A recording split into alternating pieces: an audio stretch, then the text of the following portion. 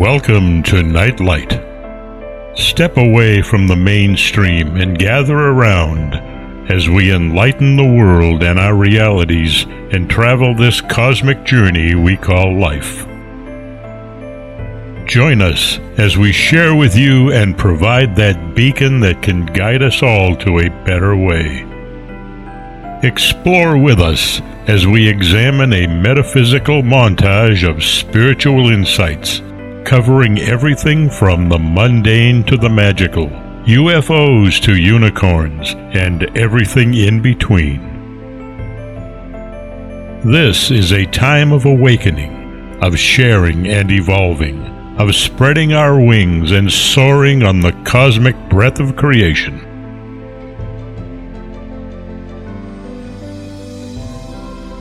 Come and join with other light-minded spirits as we weave our lights together to seek understanding, enlightenment, and, with a little luck, some wisdom. This is Nightlight, a reminder that you are never alone.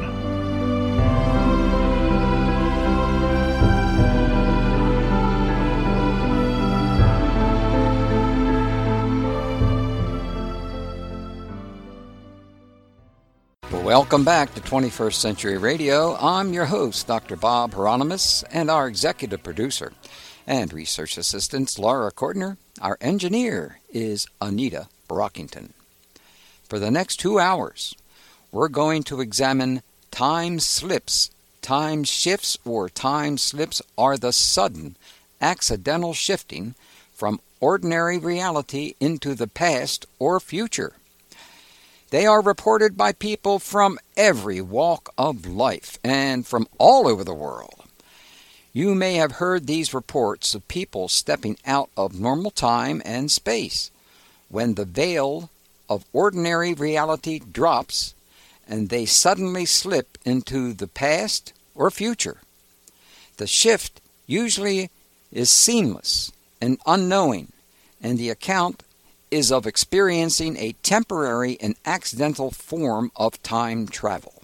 Our guest is Von Brashler, who has compiled a book called Time Shifts, Experiences of Slipping into the Past and Future, in which he shares his own experiences as well as those of many others. We'll hear about the practices of shamans and yoga masters who use trance-like meditative states to travel outside normal space and time, and we'll explore some theories about what might be happening at these times.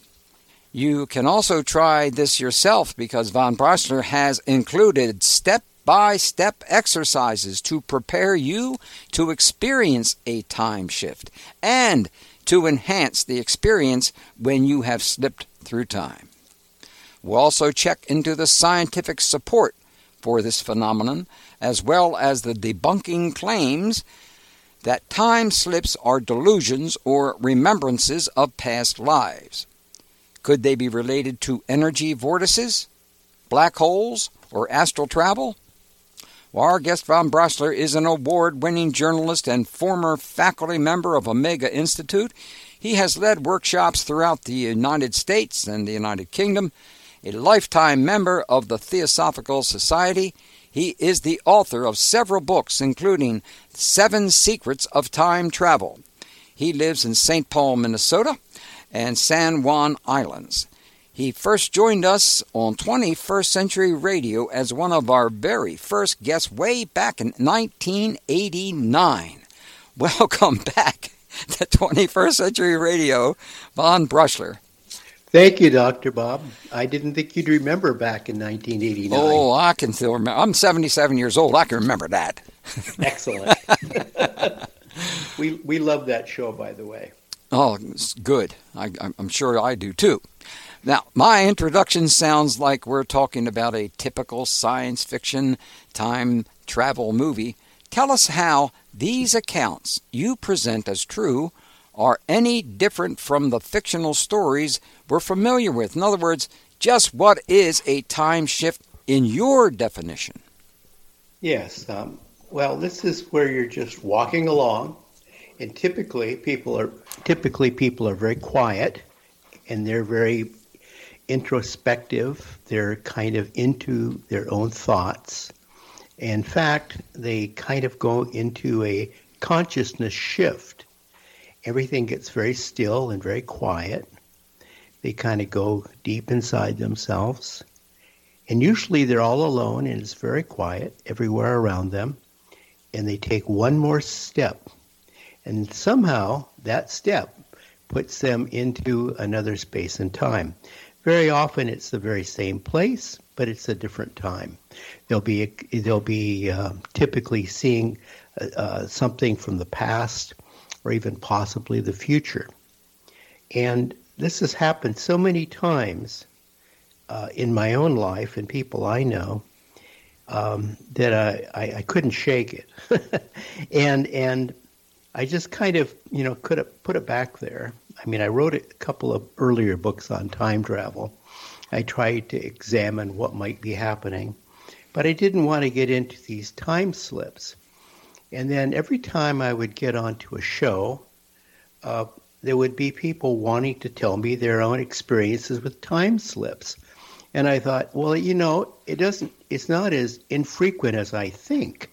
It happens more and more. In fact, the many people I've spoken to, they'll say, well, I didn't exactly have a time slip or a time shift, but there were a couple of hours I can't account for, or a few minutes, or suddenly it was kind of all blank, and then I was back, and it's like, where was I? What did I do? And if they think about it, they were somewhere, but it was so disorienting they couldn't make heads or tails of it. So for a long time, yes, I didn't want to talk about this because we've all seen the H.G. Wells movie or read the book, The Time Machine. Mm-hmm. What a classic. Yeah. And we've seen the Back to the Future stories, and we've seen the little man who goes into a phone booth. All of these experiences are interesting, but they're missing the point that when you travel in time, it's a shift in consciousness. It's not like you're going to get in your DeLorean and go anywhere, because as Professor Einstein said, if you travel at the speed of sound, you are able to go back in time or stop time. Mm-hmm. But if you travel at the speed of, the speed of light, if you travel at the speed of light, you will turn into pure energy. So you see, it's physically impossible. It's physically impossible, but it seems to happen more and more to people who have a consciousness shift. Now, there are many stories of people, not a lot, but a few, of people who have actually taken a step and they've gone through an accidental time slip. And they seem to be somewhere else. And they seem to be physically somewhere else. Now, I've tried to analyze that in the book, and there are very interesting possibilities. One is that you are there in an astral body, and the more common explanation, I would think, in most of these cases, if you want to break them down, is that nobody can see you when you do this.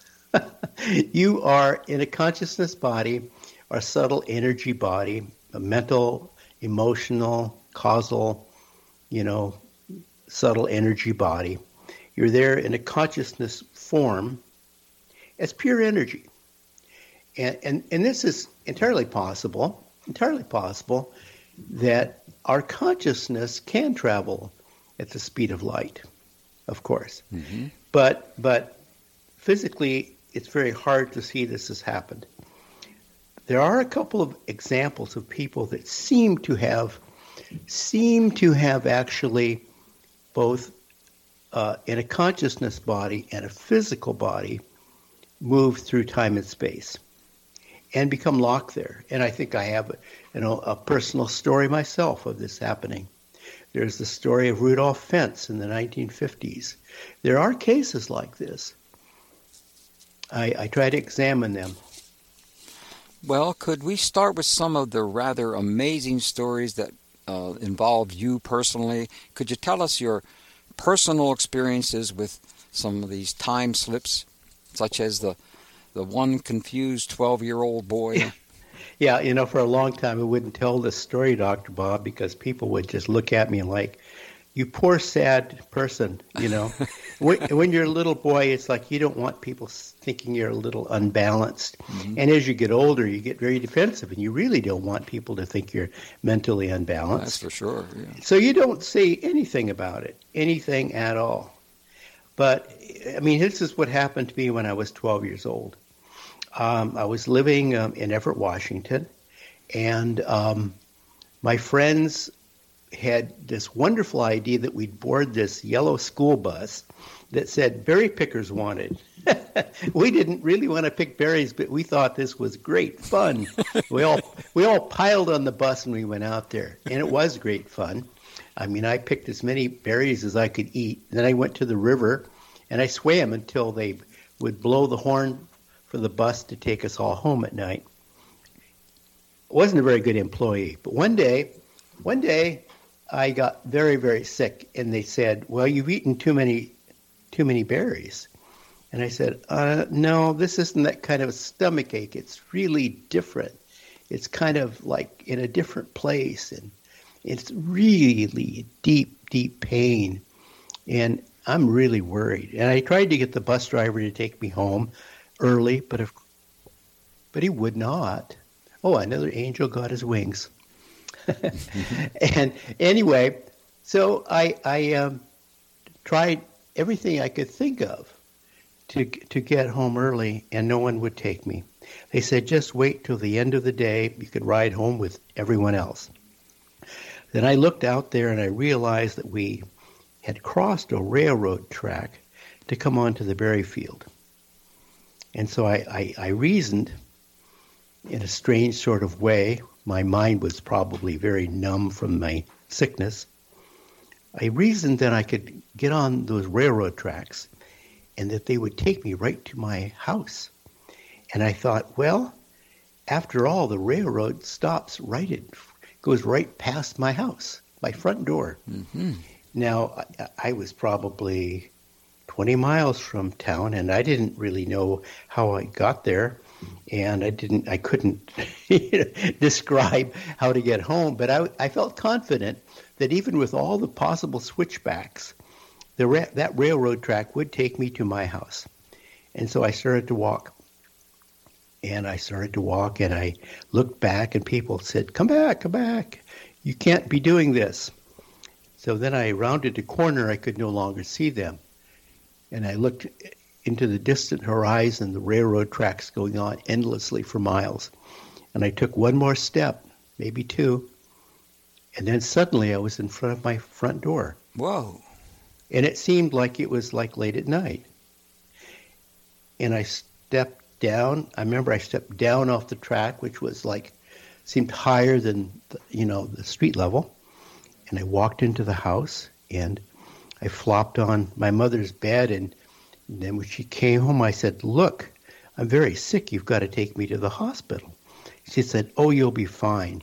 Well, she made a few calls, and lo and behold, yes, my appendix had burst. Oh. Whoa. And I got home I got to the hospital just in time. Well, actually, the doctor said, let me finish the back 9. I don't know. Well, that's more important than your appendix, of course. Yeah, I've always had an odd thought about that, but Anyway, so but I didn't want to say anything about this because it was so strange.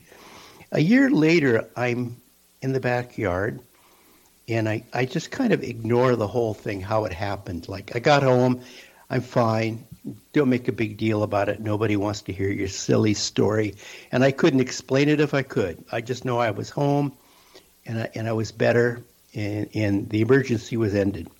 But I looked out a year later from my backyard, and I looked out at the front of the house, and I realized the railroad track stopped nowhere near my house. Oh, my. I mean, the railroad stopped at either end of town, but we were in the middle of town. So I couldn't be farther from railroad track and be in Everett, Washington.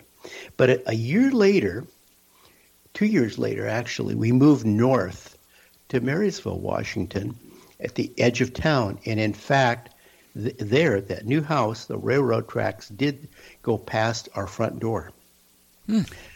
So I've always thought that was odd. Yeah. And here's a case where I seem to physically be moving through time and space, and I didn't return. I stayed into the future, if you will.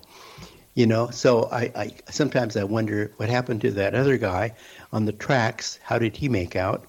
Because I made it just fine.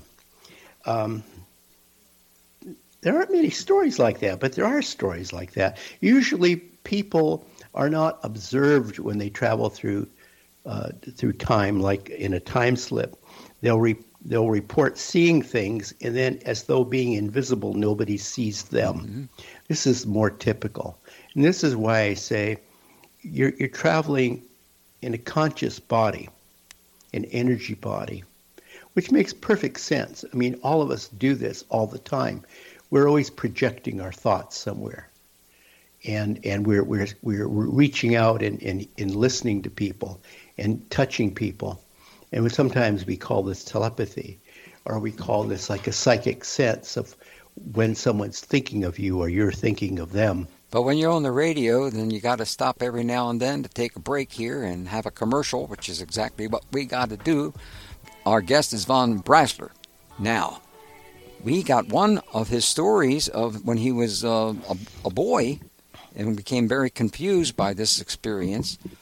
But you've had more than one. You've had many.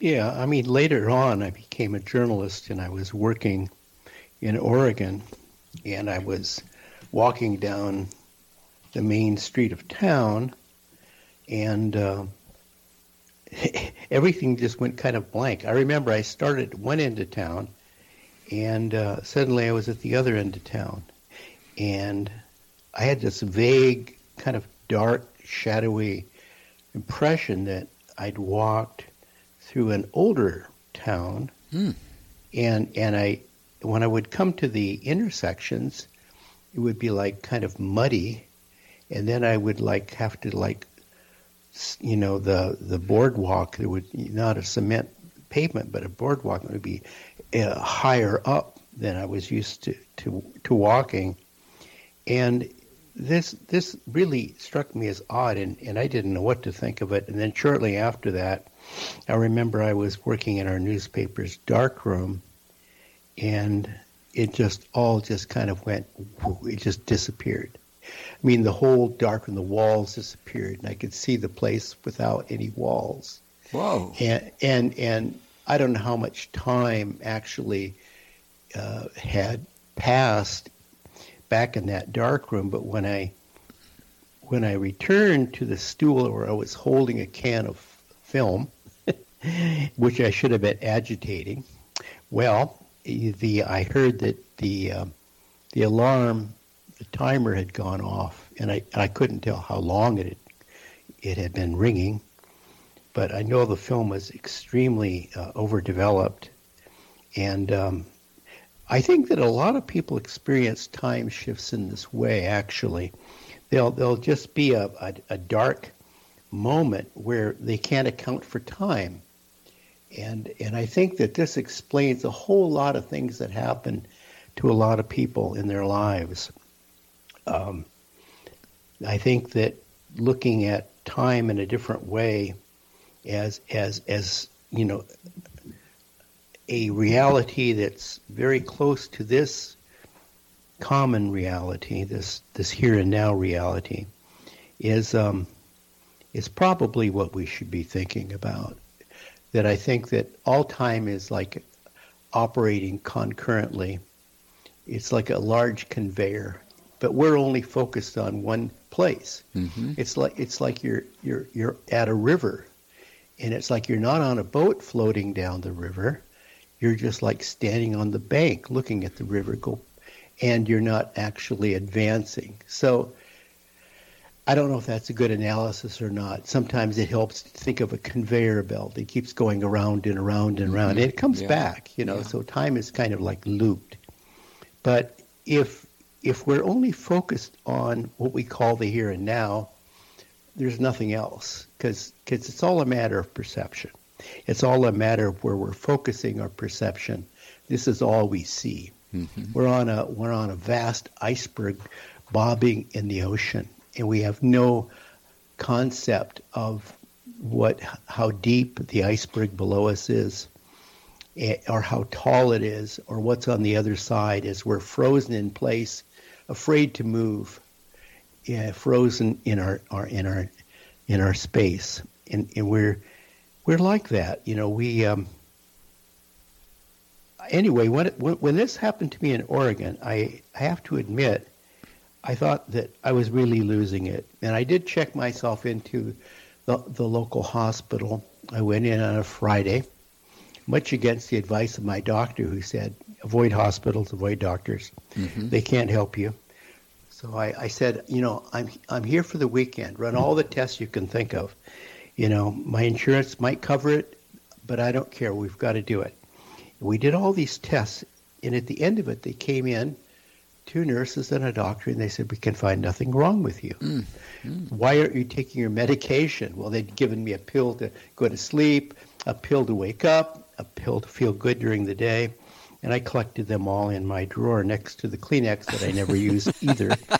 And I said, they're all here for you, doctor. Help yourself. And he said, you're a very bad patient. And I said, well, I just wanted to find out, going through every test you could think of, what was wrong with me. And he said, there's nothing wrong with you. So I realized that there must be another explanation. Maybe I did, have a time slip. I've certainly encountered a lot of people. I've interviewed a lot of people and known a lot of people, and read about a lot of compelling stories that I would consider to be pretty solid cases for understanding time slips. But most of these people experience an accidental time slip.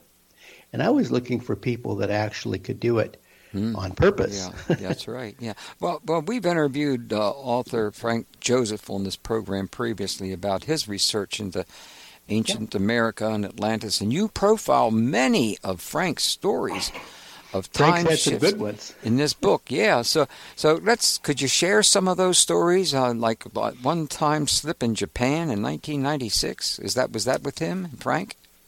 Yeah. He had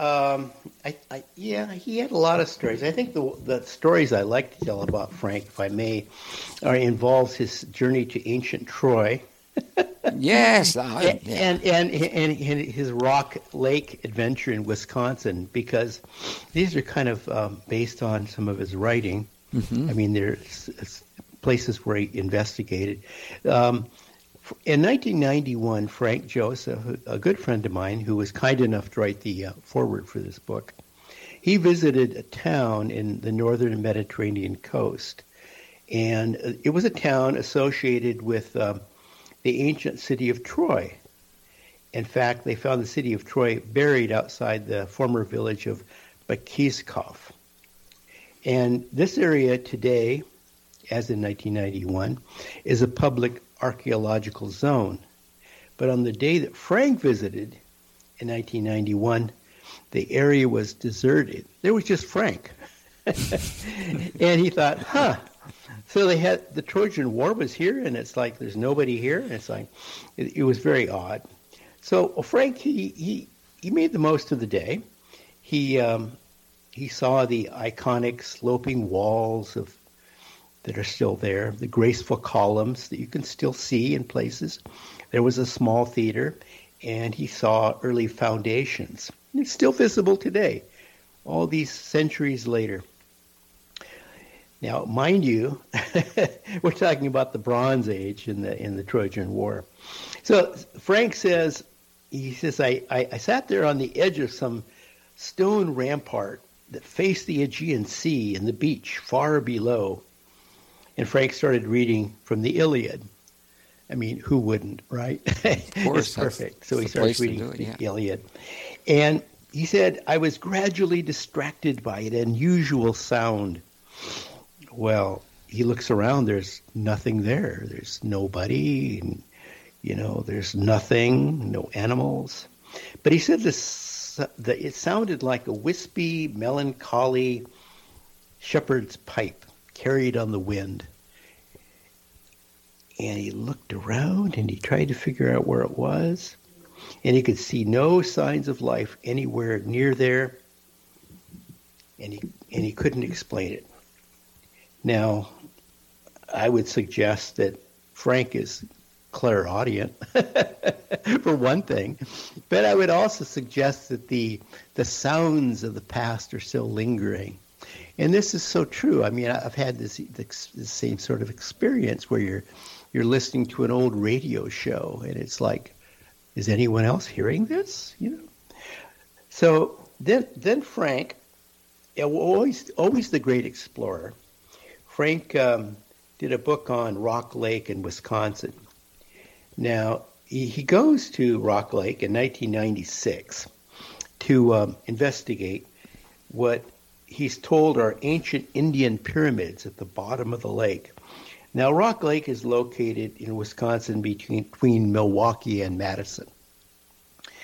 And Frank goes there with two colleagues who ran the boat.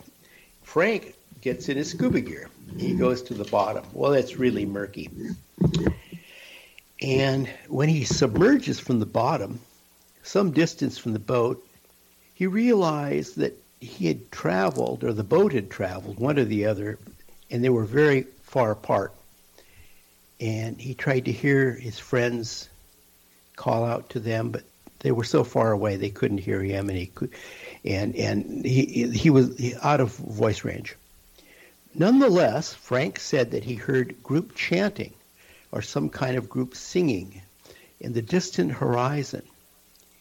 And as he listened more and more, it got easier to tune it in, as though he was like in his consciousness tuning it in. So he eventually swam to his friends at the boat. And he said, "Did you hear the singing or the chanting?" And they said, "We heard nothing." He said, "Come on, you heard something." No, they heard nothing. He kept asking them, "You must have heard something." I heard nothing. So later, when they got out of the boat on land, they went to a kind of a gathering that was held later that evening at Rock Lake. And Frank there met a man who had the same mysterious experience. He heard the chanting, but he was at the other end of the lake. And he said, "I thought I was imagining it because there was no explanation as far as I could tell." So in Frank's mind, he was hearing chantings of the Native Americans of the past who built those pyramids. Mm-hmm. Wow, that makes sense.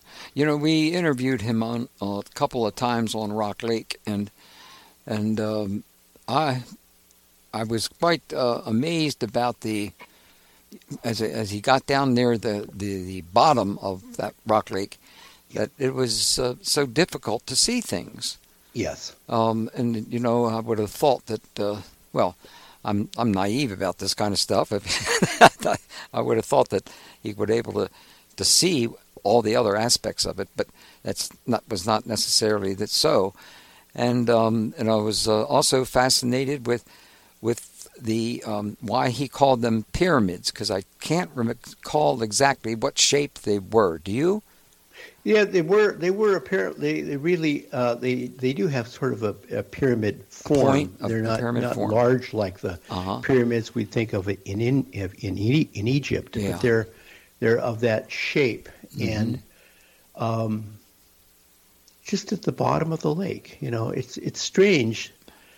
If we get into cryptoarchaeology, as Frank does, the things you'll find in the past and the future kind of like blur in front of you. He's certainly seen a lot of that. Oh, he sure has. Now, other members of your family have also experienced time shifts. But Yeah. and we'll get to that after we take another break here on 21st Century Radio, because that's how we pay for the show. Time shifts, or slipping into the past and future. And I was noting that you have other members of your family that have experienced time shifts. But that's kind of really fortunate, because it's great to be able to talk to people in your family about it and not have to hide those kind of things. And it's wonderful. I'm sure that they can give you some advice on these things. Is that correct? Well, it's fortunate when you have a mother who's experienced the same sort of thing that you. I think in the case of my mother's time slip, I was about the only one she could tell. I mean, I was a toddler, and she would tell me this odd story that when she was a girl and she was living on a farm in Hamburg, North Dakota, she stood out on the back porch on a late summer afternoon. And these often seem to happen in the late afternoon and late summer and early fall. But she's standing out there late in the day in the summer, and she looks across to the corral, and she sees a young man opening the door, the gate, and he comes through the gate, and he latches the gate, and then he turns around and takes one step, and then two steps, and then he disappears. Whoa. And she said that he was wearing a short-sleeve white shirt, and he was a young man. She said she didn't seem to know him. And she told me this story because in the 1950s, we went back to her farm where she was raised as a girl, and she saw the same thing again, exactly the same. So I would like to suggest to you that maybe what we think of as ghosts are maybe like time shifters. Here's what she saw. She's later on in life standing on the back porch at the end of a long summer day, and she looks across at the corral, and the gate opens, and a young man in a short-sleeve white dress shirt walks through, latches the gate, takes one step, two steps, and disappears. This time, however, she identifies him. Good. It is her younger brother. And the reason we're back there at her farm in North Dakota was her brother had just died. Oh. He died of tuberculosis. And he died shortly after coming out of the Navy, where he was a medic. And he died rather suddenly. Didn't know he was so ill. And the way he died was he looked exactly at the age she last saw him as he did as the young man who walked through the gate. Mm-hmm. You know, she recognized him. And when she, as a girl, she did not know who that was. At that time, he was her younger brother, a child. Later on, she saw him. He wore a white dress shirt, and that's exactly the way he was laid out in his coffin. So she said it makes sense now. But here's the thing. My mother felt comfortable telling the story to only me, her little toddler, her little 5-year-old boy, because nobody else wanted to hear this story. It's just too odd. But what I have come to realize or believe is that a lot of people experience things like this, and they consider them to be daydreams, delusions, flights of fancy, and they don't accept them as real. I think a lot of them are real. Mm-hmm. I agree. Well, let's make some conjectures about possible ways people are finding a doorway through time. Why does it happen in some locations instead of others, and what's involved? May it be black holes or energy spots or what? That's a really good question, because if you consider the frequency of these time slips, they do seem to happen more in some places than other places. Mm-hmm. I've found that, I noticed a lot of them on Mount Hood in Oregon when I lived in Oregon. I mean, I would see pioneers from the Oregon Trail resting along the side of the road, and then they'd vanish in front of my eyes. And my neighbors, when I would say, sometimes I almost think I'm seeing pioneers, pausing along the road in their wagons. And they say, well, we've seen them too. And I think that, you think of places like the Bermuda Triangle, places like that. I noticed there were an extensive log of stories that came out of Liverpool, England. Oh. Yeah. And people that just kind of like disappear and reappear in front of people's eyes with strange stories of where they've been in the meanwhile. So I think that, yes, there is something to do with location. I think it has to do with energy vortexes or ley lines or meridian grids in the earth.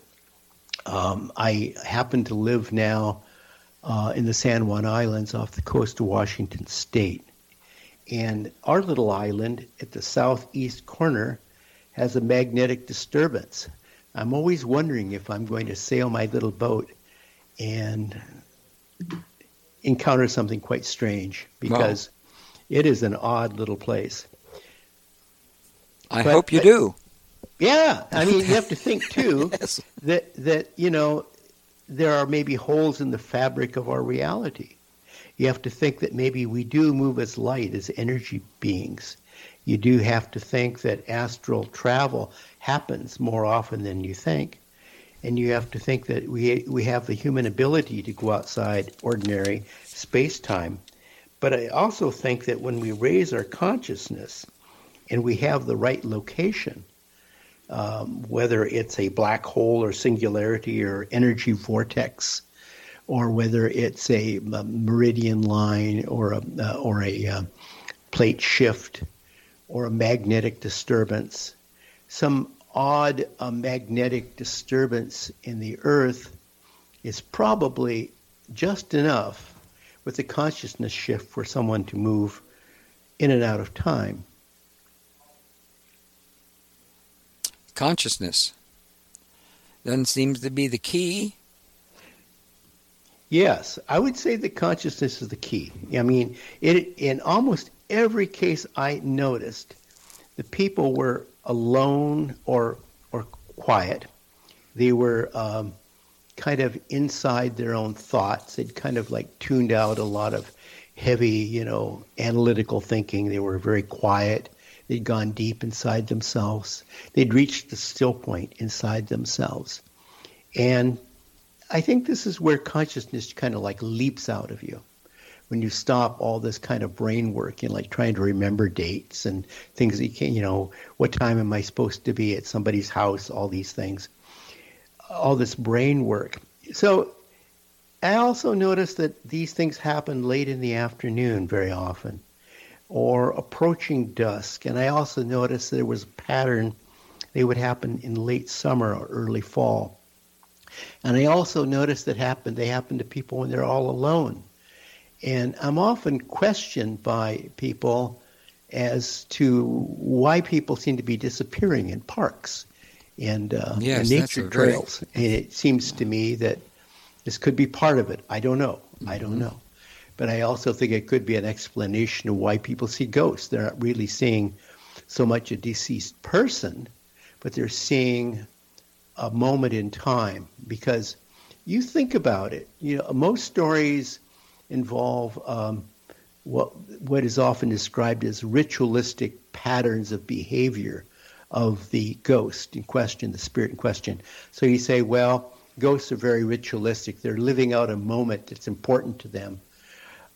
Or are you actually just seeing a moment in time? And you're slipping in and slipping out. Are they slipping into your consciousness? Or are you slipping into their consciousness? It's an interesting thing. I'll say. Well, some detractors might come up with other explanations like implanted memories or memories of past lives, or would you talk a little bit about those possibilities? Yeah, so I think that the first thing you have to do is you have to think, is there something in your own past memory that would kind of like be an explanation? Are you like reliving something, Are you maybe highly suggestible? Is this a memory of your own past life? Are you simply dreaming as this creative imagination? Are you confused? Are you delusional? I think that when you begin to sort it out, then you come up with some interesting observations. There are a lot of people who seem to have precognition of the future. They often dreams of the future, and we call them prophets or visionaries or prophetic dreamers. You say, well, they're just dreamers, but then the dreams come true. So this happens a lot. I mean, there's many cases of people having the same kind of dreams of what happens in the future, And then when it comes true, you say, how did they know? How did they know indeed? So I would say, yes, perhaps they walked into the future. So I do include exercise in the book and a consideration for lucid dreaming as a way of actually setting up controlled time shifts. It is a way that you can actually move forward or backward in time. Well, we're going to take a break soon, so I don't want to get into too much detail before we run out of time on it. But for yourself, over the many experiences you had, is there any one of these experiences that you think you have more understanding of than others, or do you feel the same about all of them? They're all really strange. I don't know which one. The one that gets me was the one when I was 12 years old, because it's as though I seemed to know what was going to happen, and against all odds, I moved 20 miles without knowing how to get there. And I ended up in front of my front door, and it seems implausible, And I've asked my friends, where did you think I went when I started walking down the train tracks, and how do you think I got home? They said, well, we just assumed that you just got home. It's just like, how did I get home? I mean, it's like I didn't even know the way home. It was so far. How did I get home at a reasonable hour? And then I get like people say, oh, an angel carried you. And I honestly have to say that I believe in angels, but I don't remember an angel picking me up and carrying me. I do remember taking one step and ending up 20 miles away. Mm-hmm. Yeah. Well, one of the things I'd like to talk about when we come back next hour deals with Albert Einstein, who talked a lot about time and quantum theory of time travel, particularly regarding the different speed with which time passes in space, and how that plays into the accounts of people having a time shift. I think there could possibly be some kind of relationship there. Do you? I do. I very much believe in his special theory of relativity. I keep reading his essays about it. And I think he really, truly understood it. But the thing people have to remember about Albert Einstein was that he wasn't just a theoretical physicist. He was also a mystic. Yes, he was a mystic. We're at a break time, so we'll say goodbye for right now. And we'll be coming back next hour and talk more about Mr. Einstein. Welcome back to 21st Century Radio. I'm your host, Dr. Bob Hieronymus, and our executive producer and research assistant is Laura Kortner, or as my daughter used to call her, Lala Kortner. Our engineer is Anita Brockington. Oh, yes, indeed. We're into hour 2 with Van Broschler, and the book, of course, is Time Shifts, Experiences of Slipping into the Past and Future, published by our friends at Destiny Books. And you can order the book and find out our guest links on our Facebook page for 21st Century Radio. And again, we suggest you never miss a show, and subscribe and share 21st Century Radio on YouTube, and because we have our own movies on YouTube. And pretty soon, the internet will be the best place to listen to 21st Century Radio. So make sure you follow us on Facebook and YouTube now. And welcome back, Van Broschler. How you doing? Thank you, Bob. Is your pitching arm all right? Well, sure. Yeah. Your curveball's still pretty good, isn't it? Well, yeah, I watched my my Washington Husky softball team go down to defeat yesterday. Oh, no. Well, it happens, right? Oh, no, yeah. Oh, I love softball. I've always liked it much more than baseball. Yeah. But what we can't talk about stuff like that right now. No. So let's go to Einstein. We were starting to talk about Einstein here. There's a soft pitch. Yeah. Einstein. Well, interesting parallels between Einstein's theory and how he arrived at it, I think, and some very occult writing, very ancient occult writing. Now, the reason I say this, and I'm a theosophist, and I have been all my life, I know that, to my knowledge, Professor Einstein was not. However, when he died, beside his desk was a well-worn copy of Helena Blavatsky's theosophical classic, The Secret Doctrine, and in his own handwriting, a lot of marginal notes. And this book was discovered by his niece when he died. Whoa. And she contacted the theosophical, I believe the office in, I think she tried Crotona first. And anyway, it's now at headquarters. And she said, well, my uncle, when he died, he had a copy of The Secret Doctrine. That's one of your books, right? I wondered if you wanted it back. He said, well, yeah, sure. I mean, we have a lot of copies. He said, well, maybe you've heard of my uncle. He was Albert Einstein. And he said, he had a copy of the book? He said, yes. And he wrote in the margin, does that bother you? And he said, no, it doesn't bother us. So it's now kind of under glass, but you could go to the international headquarters. They have it. So here's the thing, if you look at The Secret Doctrine, it was based on very esoteric teachings of a very ancient book called The Golden Precepts. And it was written in Senzar, which is a pictorial language, an ancient language said to be the language of angels. A book that might interest you also, based on this, is the Book of Dizan. So the stanzas of Dizan are what Blavatsky based a lot of her writings on. Anyway, to the point.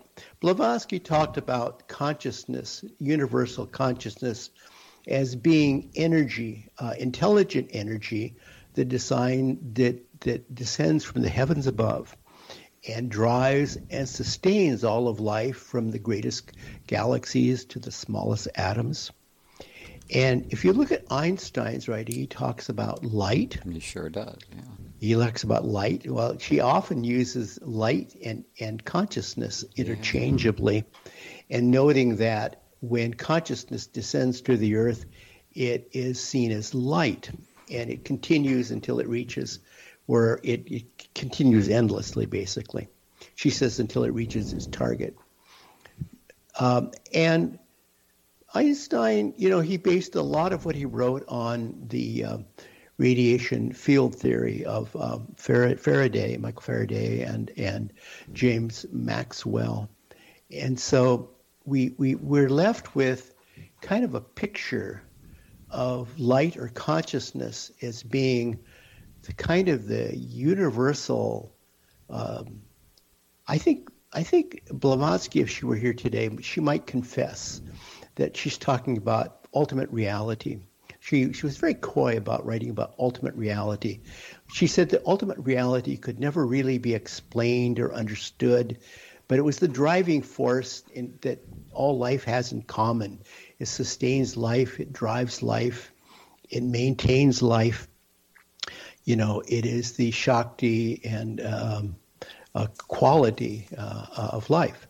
So I think that they were of one mind, but they were using very different means to explain a similar thing. That reality is really quite complex. It is multi-layered. We perceive just a little bit of it. We perceive just what we see. Einstein talked about the observer, the impact of the observer, and he said that we all seem to experience time differently, individually. He had a lot of cute ways of explaining this. One of my favorites, and you have to think like 1950s common expressions. He said, well, a man who's sitting on a hot stove does not experience time the same as a man who's looking at Marilyn Monroe. How could he possibly say something like that? I said, I love this scientist. He gets it. He gets it. Yeah. So yeah, I mean, we all do experience time differently, but it's the way we choose to perceive things it's important. Now, mostly what we perceive is, of course, based on our 5 physical senses. And we're limited by the fact that we live in what we see as a 3-dimensional universe. This is all we see, Ouspensky said, oh, my goodness, it's like Plato's allegory of the cave. You cannot see outside of where you are. You're all boxed in. So in the case of Ouspensky, a colleague of Gurdjieff, he said, well, we live in these little boxes, and we're all, he didn't use the expression, but I'll use it, boxed in. There are no windows. There is very poor acoustics. We cannot discern what is above us, below us, or outside the walls. But we hear things. So we just kind of dismiss them because we have no idea what they are. But how would you get outside the wall? How would you get outside your 3-dimensional orientation of up, down, and sideways? How would you get beyond your 5 physical senses? You'd have to think outside the box. You'd have to he said you'd meditate. You'd get into a higher consciousness state, and you'd leave the box, in a consciousness. And he said meditation is the only way to go outside of our limitations.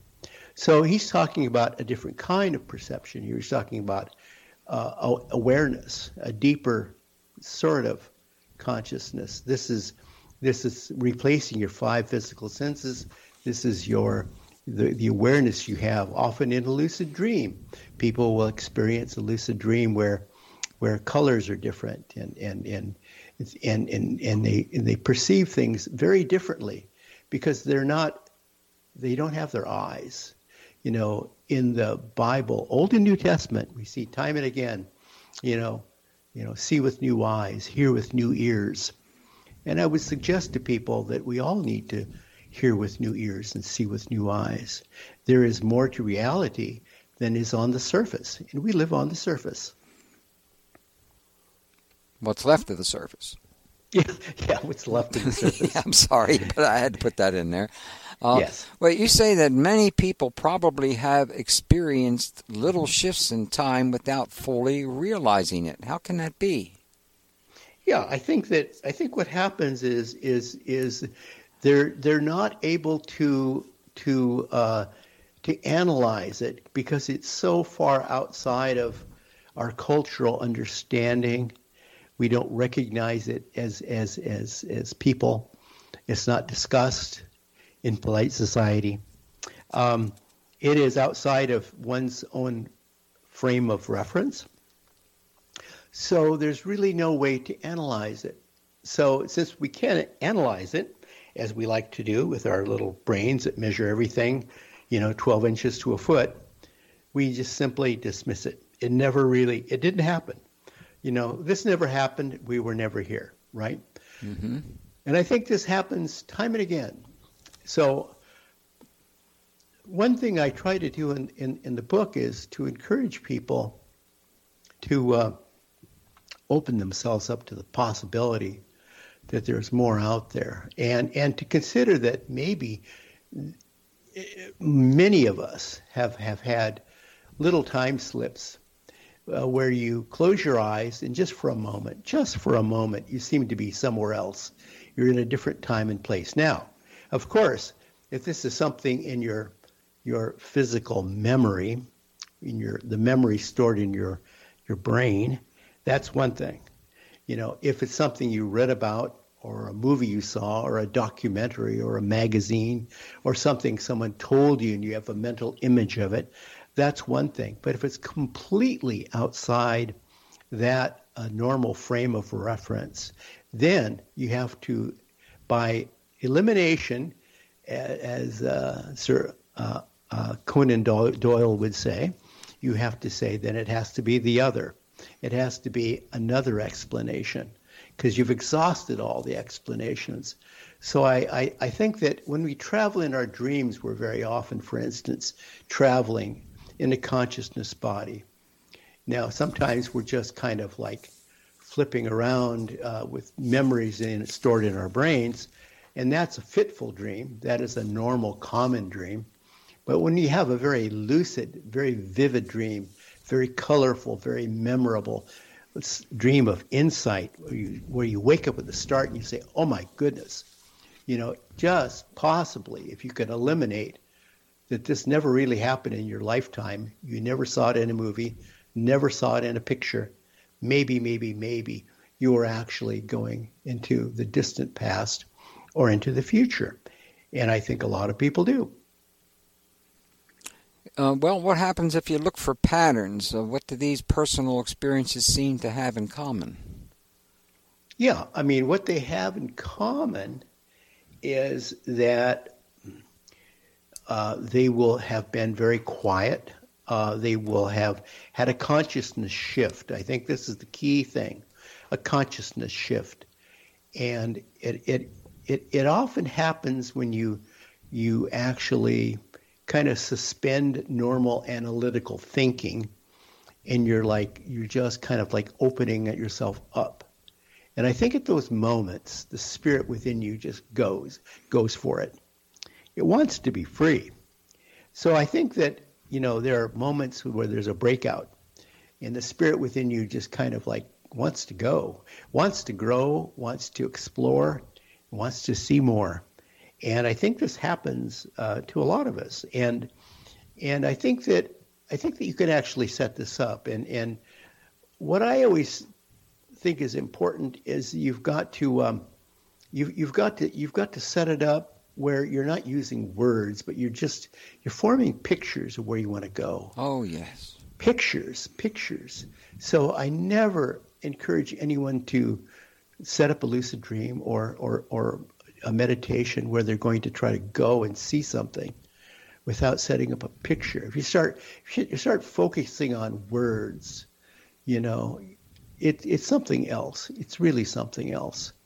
You get stuck into a loop, kind of a mental loop where your brain is just grinding away at something like, think of like some old adding machine that just can't get past some problem that was put into the machine. It's grinding and grinding and grinding, trying to come up with an answer. And that's the way we often have our fitful dreams during restless nights of sleep.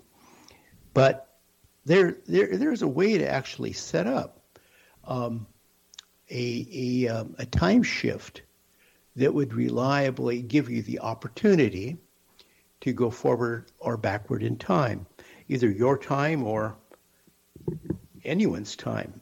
And you think of like what shamans have done, and you think of like mystics, what mystics have done, and yoga masters and bodhisattvas and samadhi mystics, and so many Native American skinwalkers, dreamwalkers. They go into an induced trance where the body goes numb, and they picture where they want to go, and what they want to see, and what they want to learn, and boom, they're gone. They're really, really gone. You know, I in an earlier book, I examined what happened during the great, tsunami that hit southern India and Indonesia a few years ago. And there were a lot of Samadhi students, Shelas, that were in their kind of like early stage of training, which was induced dreaming. And they would learn to transcend time and space by entering into what we might call lucid dreams. Well, we need to transform a little of that space right now for another break here on 21st Century Radio. All right, now where in the world were we now? We were in Venezuela, I think. Oh, Venezuela. We were in southern India. Oh, southern India. That's right. Tsunami. Yeah. Okay. The interesting thing about this was the young Samadhi students. They were in a deep dream state, and they worried about whether they could move them or what to do, how to disturb them. Because normally when you set someone up in a deep meditation or a lucid dream or something like this, you would not want to disturb them. You want to give them a peaceful, quiet, secluded place where they're protected. And they decided they had to move them. And there was no question. There was a tsunami. So they picked them up and they quietly moved them, carefully as they could. And they noticed that even moving them, they didn't wake up. And on average, they would stay in this trance, experiencing shifts in time and space for 3 days. Oh. Now, I bring this up because Samadhi mysticism is really based on Raja Yoga, which is the study of higher consciousness. It is, some people say, the highest form of yoga. It is really what we're talking about here. It's really what Madame Blavatsky was writing about, and when she was writing about consciousness. So I think that if you really wanted to understand time shifting, you would study Raja Yoga and the effects of consciousness training. So I mean, most of the exercises I put in the book are really just taken and kind of simplified from the Yoga Sutras of Patanjali. Oh, you have so many good ones back here. I really wish we had time to go through a couple of them, such as the ones dealing with visiting your parents, yep. And of course visiting your former teachers. These things are really revealing, as far as I'm concerned, and reaching your ideal healing place, etc. All of these. Would you like to go into any of these first? Well, I just like to say something about it. You know, if this sounds odd to you, think of how psychologists and psychiatrists will often have therapy. They'll have people typically reclining on a sofa, right? Right. And they'll ask you to go back to your earliest memories. So they would go back to when they were a child, and they would try to heal the inner child, we might say. They would say, put your arm around that child, try to understand the child, try to understand how you became the person you are today, you know, and forgive that child for any problems it had way back then. It was just a child. Well, so when I worked at a publisher years ago, we had an interesting author come through who was a retired psychologist named Michael Newton. And he wrote 3 wonderful books. The first one I'd worked on was called The Journey of Souls. And all he asked people was go back as far as you can. He did not say go back to when you were a child. Go back to your earliest memories as a child. He said go back as far as you can. And they went back into previous lives. So I think that we have this ability.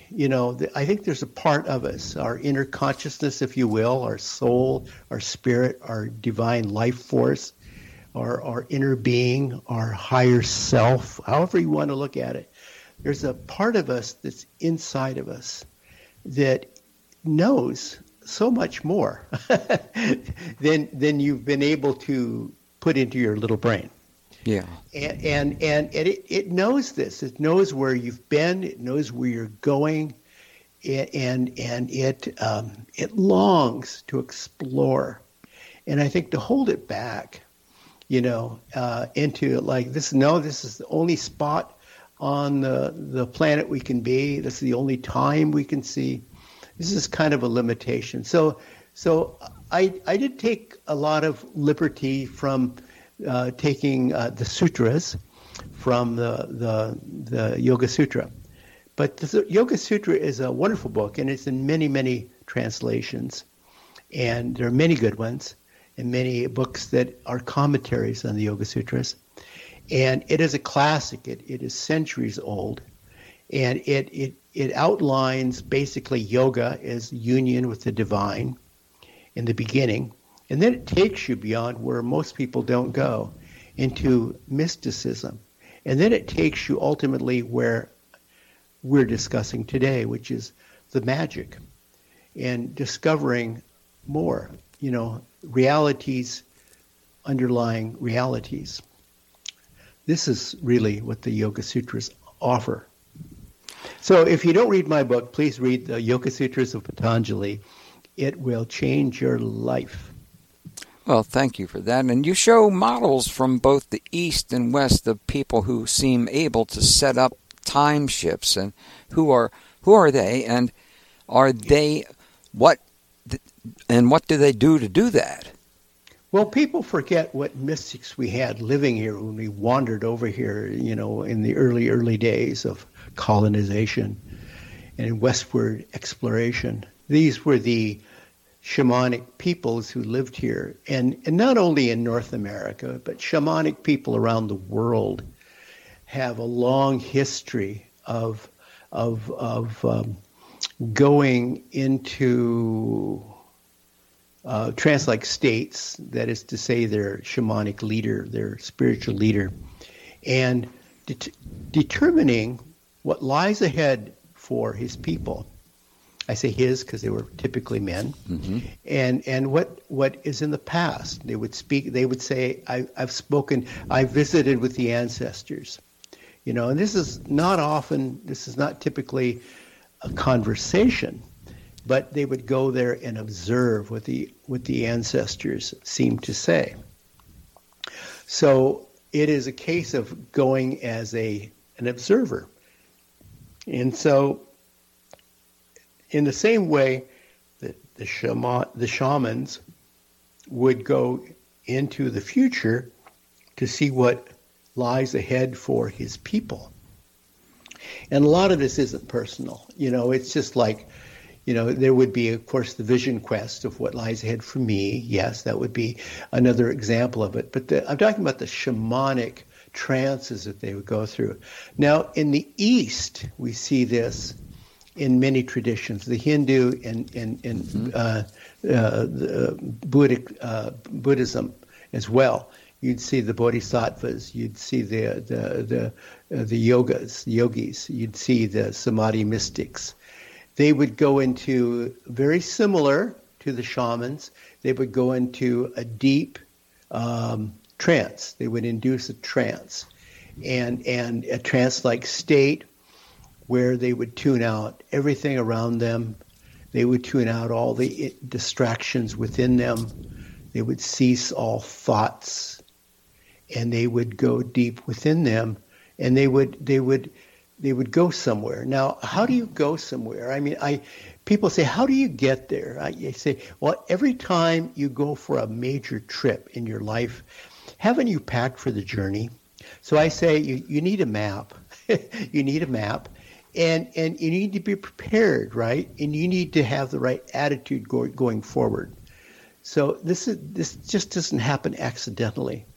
You actually have to paint a picture in your mind's eye of where you want to go, what you want to see, what you want to learn. And how you paint the picture or draw it, or however you use a brush or a pencil or whatever, etch a sketch. It doesn't matter. It can be a stick drawing. It is your map. And some of the best maps, are written on the backs of napkins. So let's not criticize the map. Let's just say you need a map. And then once you have the map, you bring up the map and you go to it. And to go to it, you have to give yourself permission to leave the body. And in order to do that, you have to have the body, the physical part of you, including your brain, realizing that it's going to be safe and restful, and nothing will happen to it, and you are going to return your consciousness to your body in due time. Once you reach this inner harmony of body, mind, and spirit, it is possible in a lucid dream or a meditation to leave the body and experience time shifts. But you need, after all, a good map. Now, one of my first teachers told me, it's very simple, Vaughn. He said, I want to tell you three things. He says, first you conceive, then you believe, and then you achieve. And it's like, I'm going to suggest to you that is simply another way of saying thought, action, deed. Mm-hmm. If you can think of it, if you can believe it, that's the thing. See, then it becomes part of your construct. And then you can actually see it happening. Now, your consciousness can take you anywhere. It can go anywhere and see anything, but only if you allow it to do this. If you want to be in the cave and worry about all those animals at the end of the cave, or sit in Ouspensky's little apartment and worry about what's outside in the street, what disasters await you, that's your choosing. But, you don't have to be that isolated. So I think that a lot of people, they look at like these time slips that happen so accidentally to people as being awkward or uncomfortable, mm-hmm. or a lack of control. But it is actually an amount of control that you're experiencing. Mm-hmm. But what would be some of the practical benefits of experiencing time shifts? Well, I think that, this might not be totally obvious, but I used to do a workshop on how to find lost keys and lost glasses and lost wallets. And it's like, I would suggest to you that if you want to know where things are in the past, you go in the past. You want to know where things are in the future so you can go find them. You think of them in the future. So this is now how I suggest that people look for lost keys or lost glasses. You picture them, and then you allow yourself in consciousness to go there. And you can see where it was when you lost it, or where it will be in the future when you can meet up with it. But other than that, that might seem trivial in a way, or finding lost people or lost objects or lost pets.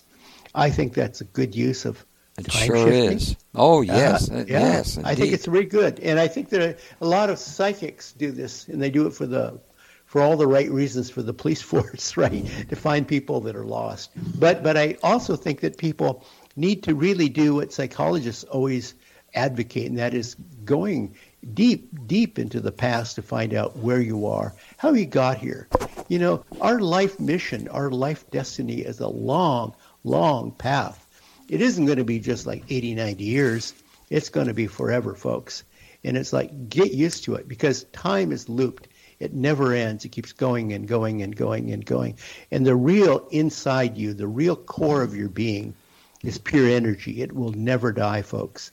And so here's my little plug. It's like, start thinking about how you got to where you are and where you really want to go. There's a part of you that knows this. In Hindu philosophy, they call this the inner self, the true self, the higher self. And I think this is important to know, the spirit within you, as they might say in shamanic traditions. It is important to know that there is a part of you that is eternal, and this is the light within you. So I think that you can use these exercises to go into your distant past. Explore your past lives, analyze them, and look at what lies ahead. This is important, It is your life destiny. It is the hero's journey within you. It is your own personal hero's journey. Well, our hero's journey now indicates that we have to take another break here on 21st Century Radio, because that's the way radio is. When is a dream more than a dream? Yes, I like that question. Well, anyway, when a dream is more than a dream, most dream research looks at what I would call common dreams of a normal sleep pattern. It looks at REM, rapid eye movement. It looks at when you dream, and it is predictable based on physiological changes. And these are really memories. These are really memories that are stored in that pocket calculator we call our physical brain. These are, fitful dreams. These are questions that we haven't been able to resolve during the day. They're concerns about what happened in the past and what might happen in the future. Things that we really can't resolve in our waking times. So we put them on a back burner, and lo and behold, they start to percolate at night. So then I think that there's another kind of a dream, which is rarely researched in the same way, at least by dream researchers, and it is the lucid dream. This is the dream that is a really impactful, insightful dream. These are the dreams where we talk about dreamers, who have prophetic dreams or insightful dreams or dreams of great discovery, dreams of recognition. They very often will take us deep into our past, deep into our past, or deep into the future. They could be personal. They could be just kind of general cultural wanderings. But these are a different kind of a dream. So I think when we normally talk about dreamers, we say, well, people that are kind of wistful and kind of maybe superficial. We tend to kind of put these people off as not really deep thinkers. Mm-hmm. So I think we have to think of like the lucid dream as something else quite again, and how to program it. Now, there's been a lot written about lucid dreaming. I understand that, and programming lucid dreaming, and the importance of lucid dreaming, and what you might expect in the dreamscape as a lucid dreamer.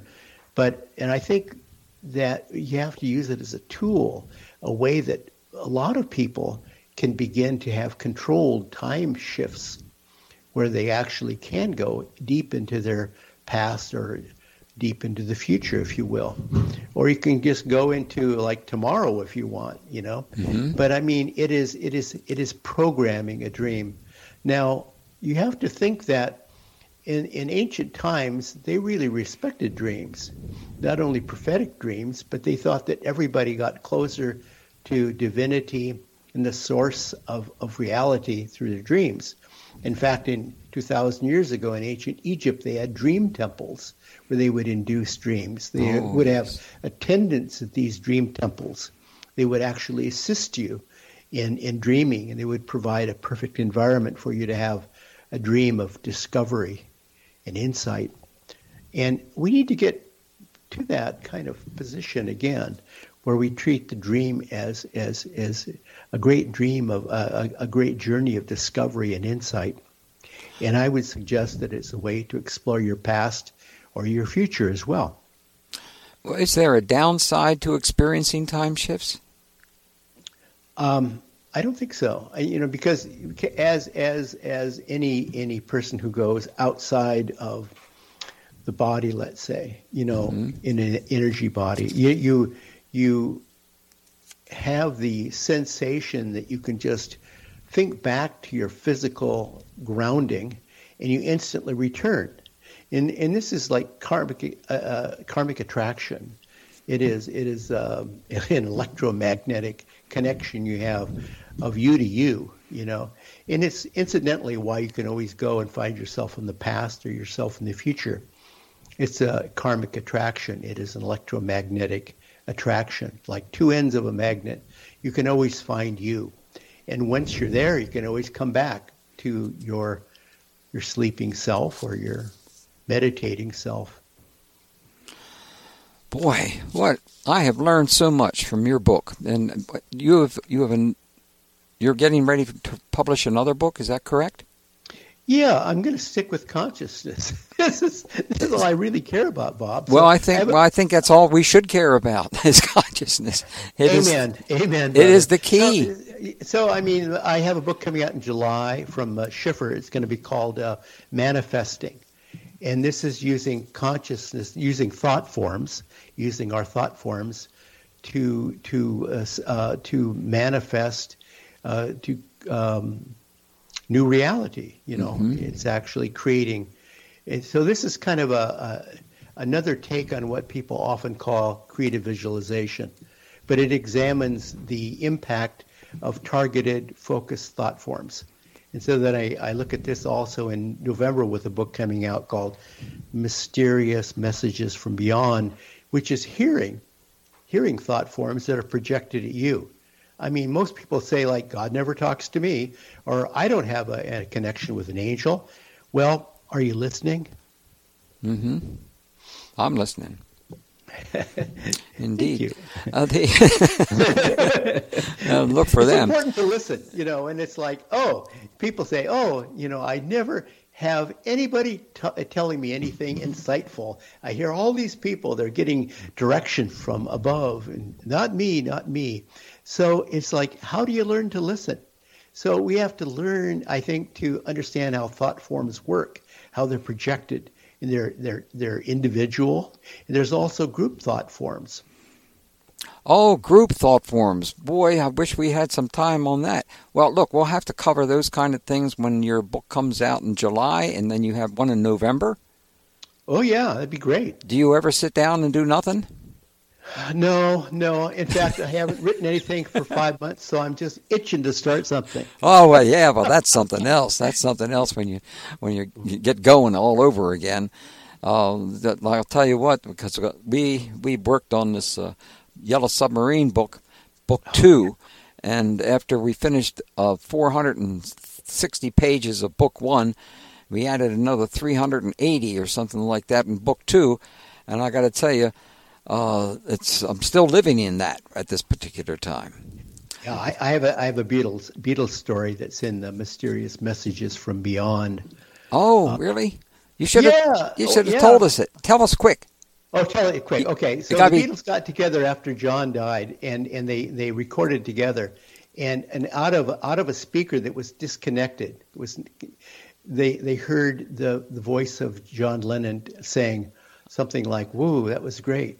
Oh, that was great, lads, or something. I forget exactly what it was. But all the three Beatles say they heard that, and they said, "Oh, that was John." Now, that was a speaker that was disconnected. So in the early days of telephones, there were a lot of people that would get what were called spirit communications.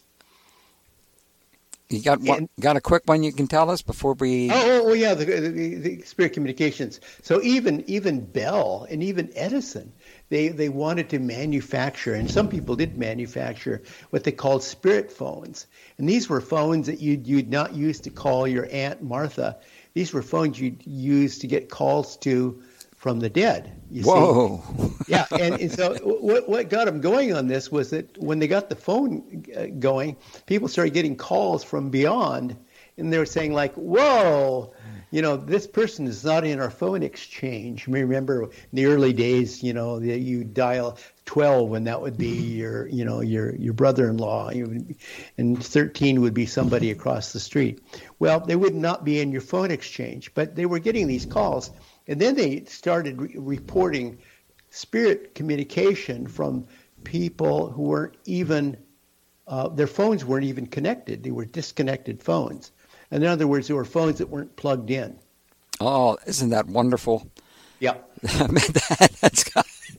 That'll shake you up a lot. And there was a lot of that going on, and I don't know exactly the reason for all of that, but it was really something that surprised the heck out of me.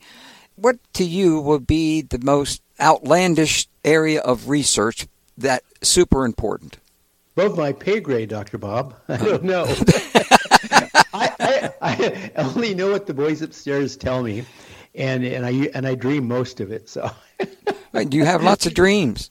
I have a lot of dreams, and in my dreams, sometimes I get dictation. So, I mean, I don't like to talk about that because I was trained by one of my teachers never to talk about where you get your ideas from, and it's like, oh, no, we're not channeling. Not saying I'm channeling, but it's like I wake up and I have ideas. Don't know where they come from. But maybe I'm wandering. Maybe my spirit wanders and I'm wandering through something, wandering through the Akashic records. Oh, what a place to wander. Yes. If you could stay conscious as you move into it, what you could learn. Jeez, whiz. Yeah, but I think my library card there is expired, so I need to. Well, I'll get you another one. Thank you. I know a guy.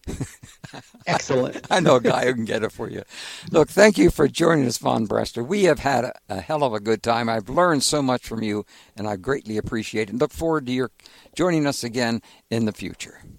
Thank you, Dr. Bob. I loved it. But make sure you get a haircut. Yes, sir. No. Right away. All right.